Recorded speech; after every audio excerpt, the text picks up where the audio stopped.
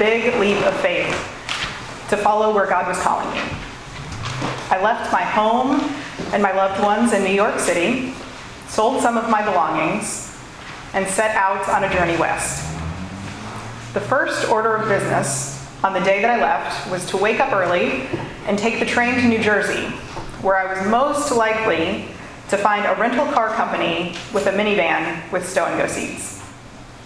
After a 45-minute drive back to my apartment, praying the whole way I'd get a parking space on 21st Street, I spent the next 2 hours with incredibly gracious volunteers from church, helping me carry my stuff down from my third floor walk-up and pack it, Tetris style, into the back of the minivan.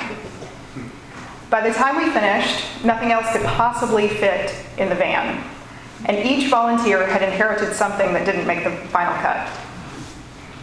Now just over 3 hours into my 24-hour rental, and yes, the time mattered as my bank account stared into the abyss of 3 years of the expensive seminary, I prepared to set out on the 12-hour drive to my hometown, where I would unload this stuff and spend a few weeks with my family before making the rest of the journey to California. I started the car, pulled out into the street, and before I made it to the end of the block, the windshield wipers switched on without my instruction. Well, that was weird, I thought, but I proceeded to turn onto 10th Avenue. I wasn't even halfway to the Lincoln Tunnel when the windshield wipers started again, but this time with an accompanying ding. The third time it happened, the windshield wipers started, ding, and the entire indicator panel went dead. So to recap, I had a van so full of stuff that I couldn't see out the rearview mirror in Manhattan traffic.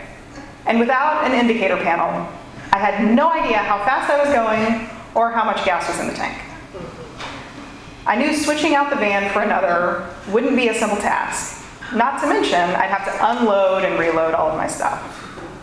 Either bravely or stupidly, or some combination, I drove on despite the obstacles. Every minute or two, for the next 12 and a half hours, a ding accompanied a swipe of the windshield. And not one drop of rain fell from the sky. I laughed a lot that day about the absurdity of the situation, and I still laugh now when I think about it. What a fantastic metaphor for following Jesus to seminary. No indicator panel or rear view, and an increasingly blurred windshield as the rubber wore down over the wipers over 12 hours. It's the 21st century, first world equivalent of Peter's question in today's gospel. Look, we have left everything and followed you. What more do you want from us, Jesus? The life God calls us into as followers of Jesus is not easy. We are asked to make choices that don't make much sense to the outside world. We see one example of that in this morning's gospel passage.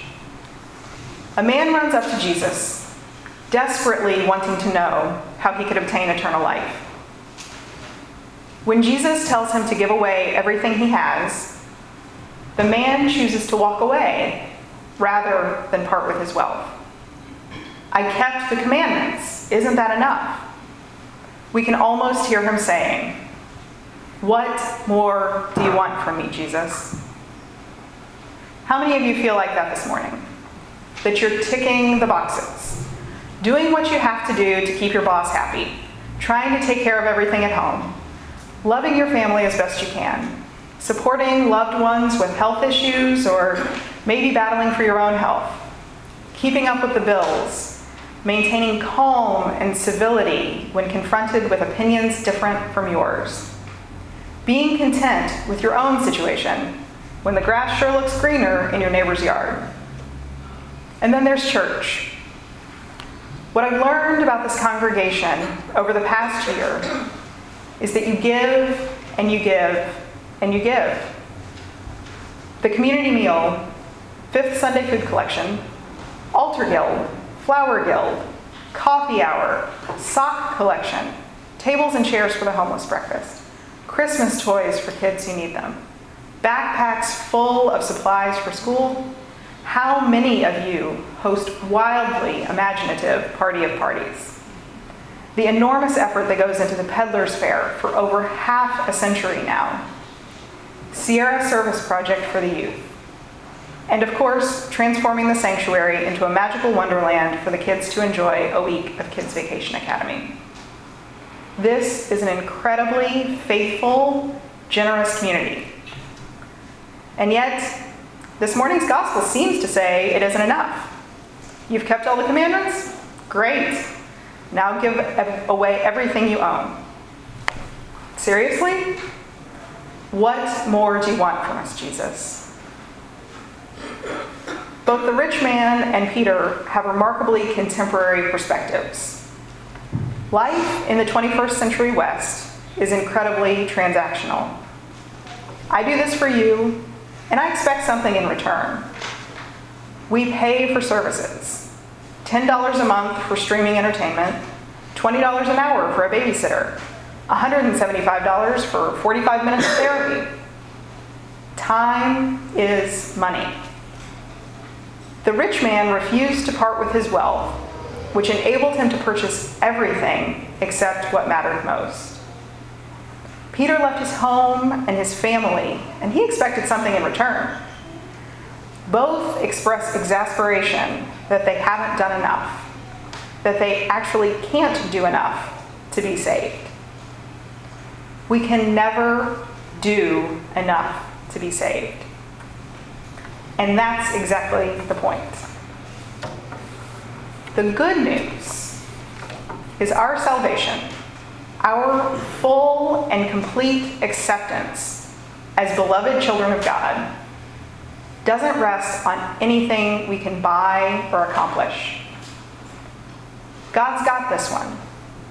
For God, everything is possible, including our ultimate reconciliation to God.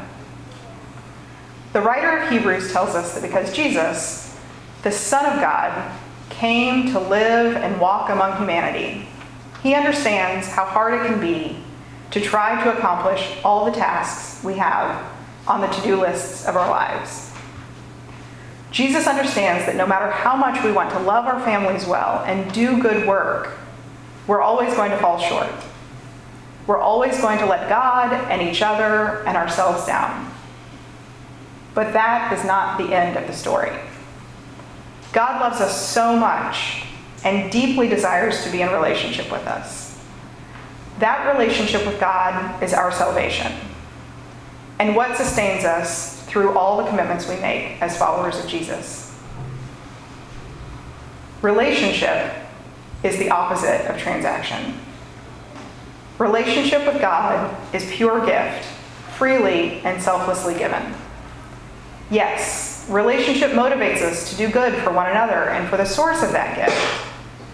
But God loves us so unconditionally that God is open to relationship with us no matter what we do or don't do. God's mercy and grace are not a result of a complex equation involving X number of deeds on our part and God responding with a reward. Mercy and grace are gift, an abundant outpouring of God's love for us and God's relationship with us. Relationship also means that we're never alone. Whether you're driving across the country with no indicator panel or rear view, or you're sitting in a doctor's office waiting for test results, or your kid's teacher sent yet another note home about his behavior, or your boss added more to your workload than you can reasonably handle, you are not alone. God's got this. When we feel the tendency of exasperation creeping in, when we want to exclaim, "What more do you want from me, Jesus?" Jesus lovingly replies, "I want you. That's all. I just want you."